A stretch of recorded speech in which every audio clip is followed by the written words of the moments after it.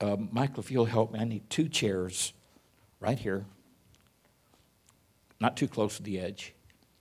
And then I need Jada and Alex to join me in these 2 chairs.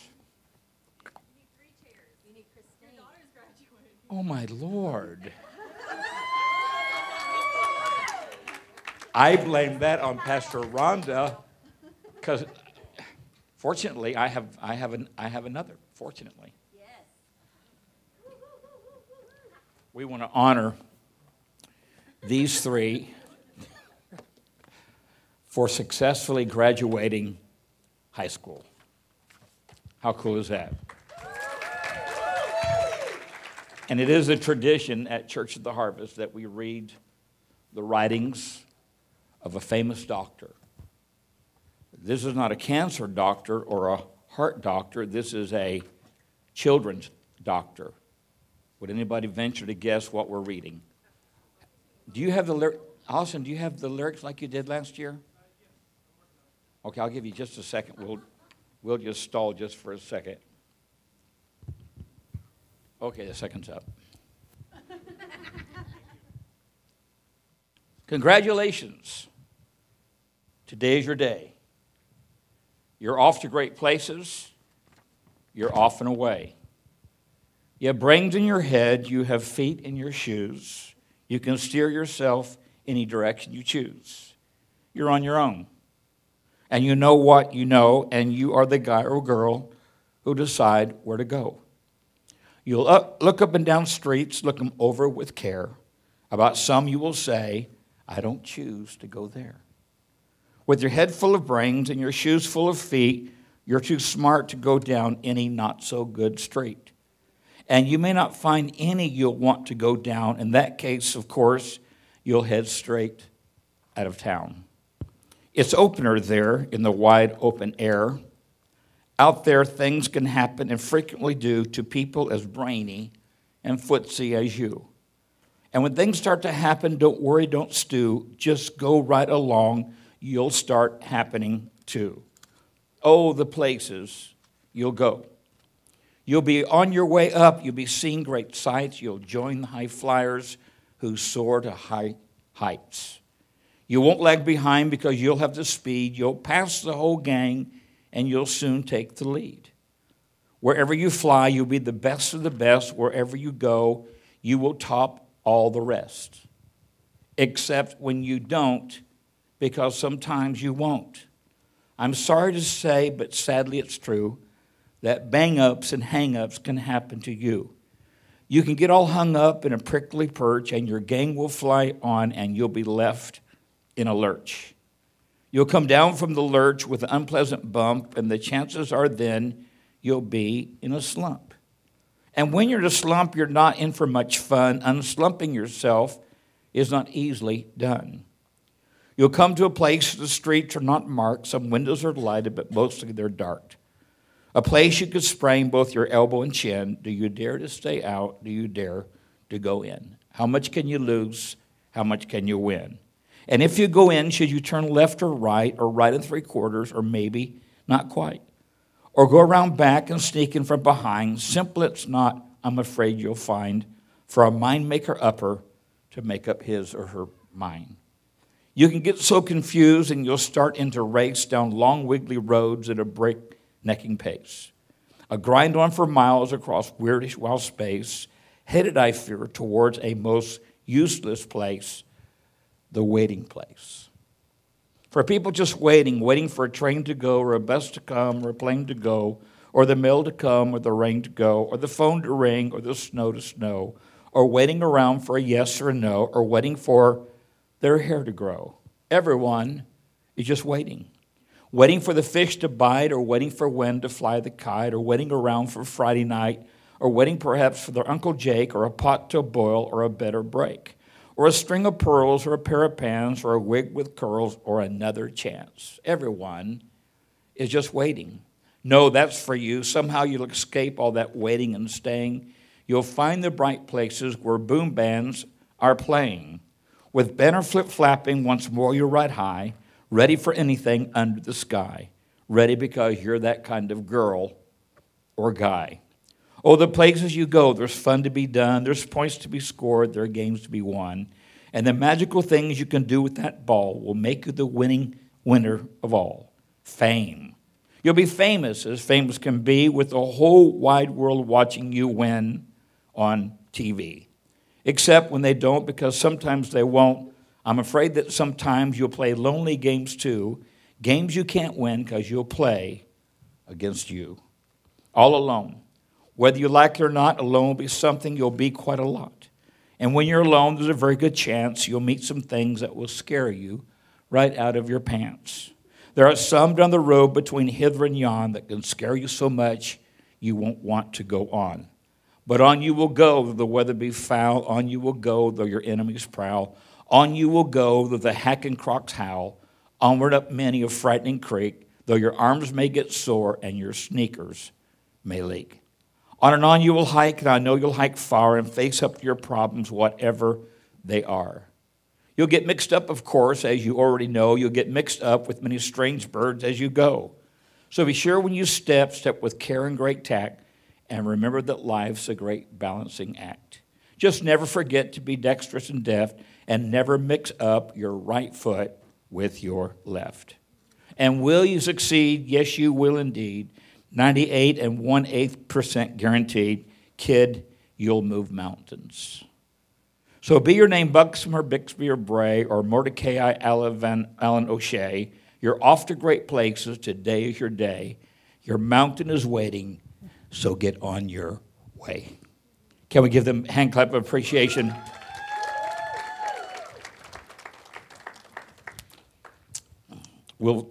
That's yours. Or you can go now. Kristen, yours is in my office, okay? Another hand clap of appreciation.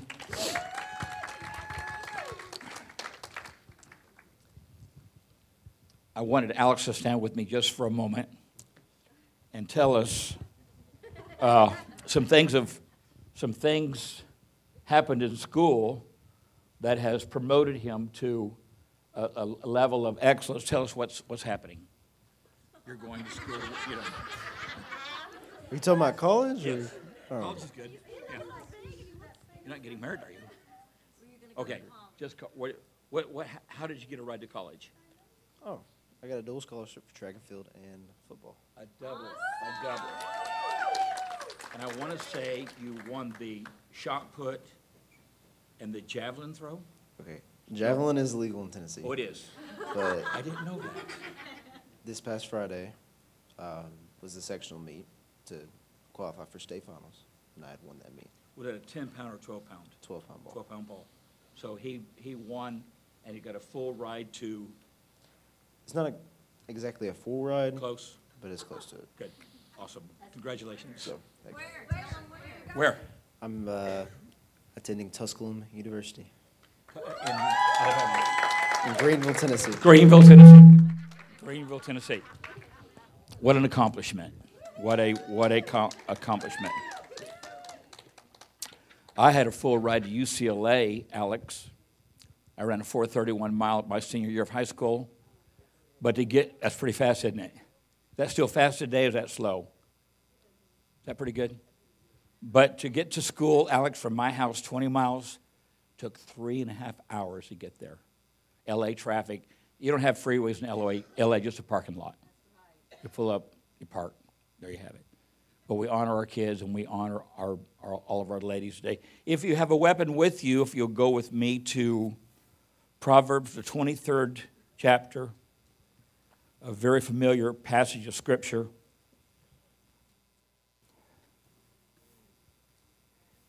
If I had a sermon title today, and I do, it would simply be entitled, Do you hear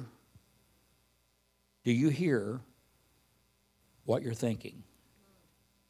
Do you hear what you're thinking? I've told this story to two or three. Last week I went to Subway. I'm not a Subway fan. It's not my idea of a good time. But we had Elio was working here, and he loves the Subway sandwich. So I went, got him a Subway sandwich. And there was a couple ahead of me, probably close to my age, or maybe a little younger, but somewhere in the 60 neighborhood, and she ordered her sandwich, and then she ordered him a 12-foot roast beef with lettuce and tomatoes. When the guy went to put the tomatoes on the sandwich, they weren't bright red. They were kind of an orangish color. How many's ever eaten an orange tomato? I mean, there's nothing wrong with it. It's just a different color. Well, she turned to her husband and talked about the tomatoes, so they decided to reject the tomatoes. So they paid for the 2 sandwiches and walked out the door. I stepped up the counter to order my sandwich, and the guy comes back in the store, unwraps his sandwich, 12-inch sandwich, and takes a handful of lettuce off the sandwich and throws it on the floor. Then he got another handful of lettuce, and he threw it on the floor. Okay, I'm standing here like, what in the world? And so the guy behind the counter said, excuse me, what was that all about? The guy said, you don't have any tomatoes. And the guy said, I have tomatoes. I have tomatoes right here. The guy walked out. I cannot explain to you the 7 different emotions that I experienced at that particular moment. 38 years ago, I would have followed him outside, and I would have beat the living daylights out of him. I promise you I would have. That's just the way I rolled. And he looked like I could whip him. 10 years ago, I'd have confronted him and told him exactly what I thought. You're an idiot. You're an idiot. How stupid can you be? And so when I went to pay, and I felt the lettuce was all over the floor, when I went to pay, I took a $5 bill, and I told the guy behind the counter, I said, this is for you to clean the floor. He said, you don't have to do that. I said, no, I just want to show you that all mankind's not like that. But in watching that scenario and watching that all go down, I look back in life and remember some of the stupid things that I said and did when I was younger. And the fact that I didn't beat him up is an accomplishment. The fact that I didn't chase him out the door and tell him what I thought about him was even more of a compliment. Right. And I realized, you know what? I might be actually getting this sanctified stuff together. I might be doing better than I think. And so this week in reflection, as I've just been pondering and studying and listening and put a couple hours of teaching in my spirit, read some stuff and studied and prayed, I felt like the Lord gave me something that will be a blessing to this house today. And I've learned that there are power in words. I've learned that words can kill, words can heal, words can build up, words can tear down. Words can do great things, or words can be destructive. When I think of words, I always think of great people that had great things to say. I think about Abraham Lincoln declaring the Emancipation Proclamation. I think about Winston Churchill, who told the world that London, England would survive. I think about Billy Graham, whose word said that you need Jesus as your Savior. I think about Mother Teresa, who said, they die one at a time, so I'll help them one at a time. I think about John Kennedy that said, ask not what your country can do for you, but what can you do for your country. I think about the words of Paul Revere, not Paul Revere, the Raiders, this rock group in the 70s, but Paul Revere from 1776 that says, give me liberty or give me death. I think of some of the great words in the Bible. I think of the words of Jesus. I think of the words of Paul. I think of the words of David. I think of some of the great words that we've had in our life and in our experience, and I think of some words that have been useless, not deserving to be repeated. Can anybody relate? But there is power in words. Proverbs 18:21 says that death and life. Notice he says death first because we have a tendency to be more negative than we are positive. But Proverbs says that death and life is in the power of the tongue. This morning, as we reflect on what do you hear what you're thinking, Proverbs 23:7 says, for as he thinketh in his heart, so is he. For as he thinketh in his heart, so is he. So you ponder, what are you thinking about? What are your thoughts concerning? What are you walking through on a day-to-day basis? What thought process is in your brain? Because the more you think about it, the Bible says, out of the abundance of the heart, the mouth will speak. The more you think about it, you'll begin to speak the words you're thinking about. So as you live your life, as you spend your day, as you go in, go out, come and go, like Dr. Zeus says, what are you thinking about? What is your thought process? What are you filling your mind with? Usually I can look at your checkbook and tell you what your priorities are in life. Because out of the abundance of the heart, the mouth speaketh, but we will sow in things that we believe in. We'll spend money on things that we want to be a part of our life. Can anybody relate? I'm thinking about the words of Jesus when the Bible says in Psalm 102, 107 and 20, it says, he sent his word, and his word healed them. I think about the power of the spoken word, the power of the sent word. I remember of the officer that came to Jesus. His daughter was in the process of dying. I think she actually died. And the soldier told Jesus, listen, you don't even have to come. Just speak the word, and my daughter will be healed. And what did Jesus say? I have not seen greater faith in all of Israel, that this man had faith in the power of the spoken word and the power of the sent word, because what you think is what you're going to say, and what you say usually determines in what you're going to do. Do I have a friend in the house today? I've asked Courtney to help me. She's been so kind to bring me some tools here to help me with.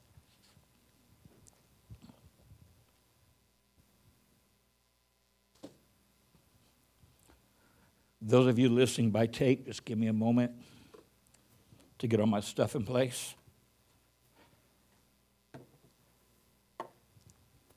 Thank you. Thank you. So I have a blender, and I have ingredients. I told Courtney just bring me some random ingredients. So she brought me some evaporated milk, some rock salt, and some coffee, which is this is a perfect analogy, because what could you possibly do with these three ingredients that would amount to anything? Salty coffee with cream, coffee a la cream, salt a la coffee, cream a la salt. So you see, no matter what I do with this combination, I can put it in this container, but we're not going to come out with a lot of good stuff. I want you to see this container as your brain. This is your brain on drugs. No. This is your brain. And you will allow every day for thoughts, for words, for experiences to fill your brain with stuff. And whatever you put into this brain, your brain will blend the stuff that you put in, and it will create a beverage or a snack or a meal. So if you put this kind of stuff in your brain, you're not going to have a pleasant snack. How many sees that? How many sees there's nothing good that can come of these four combinations? But now I could have taken some strawberries, and I could have taken some sugar, and I could have taken some half and half, and I could have put, anybody getting hungry? I could have put those three things in this blender, and I could blend up a pretty good drink. How many would agree? This is your brain.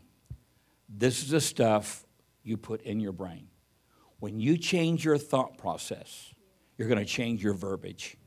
When you start thinking good things, the Bible says, let this mind be in you, which was also in Christ Jesus. We have the ability to have the mind of Christ, and we have the ability to speak his word. Or we can pursue the things of the world, and we can put worldly things in our brain, and the outcome usually is sad or sorry. Can anybody relate? This is your brain. These are the ingredients. We need to be careful what we're putting in our brain, so whatever we put in today, we'll speak or we'll declare tomorrow.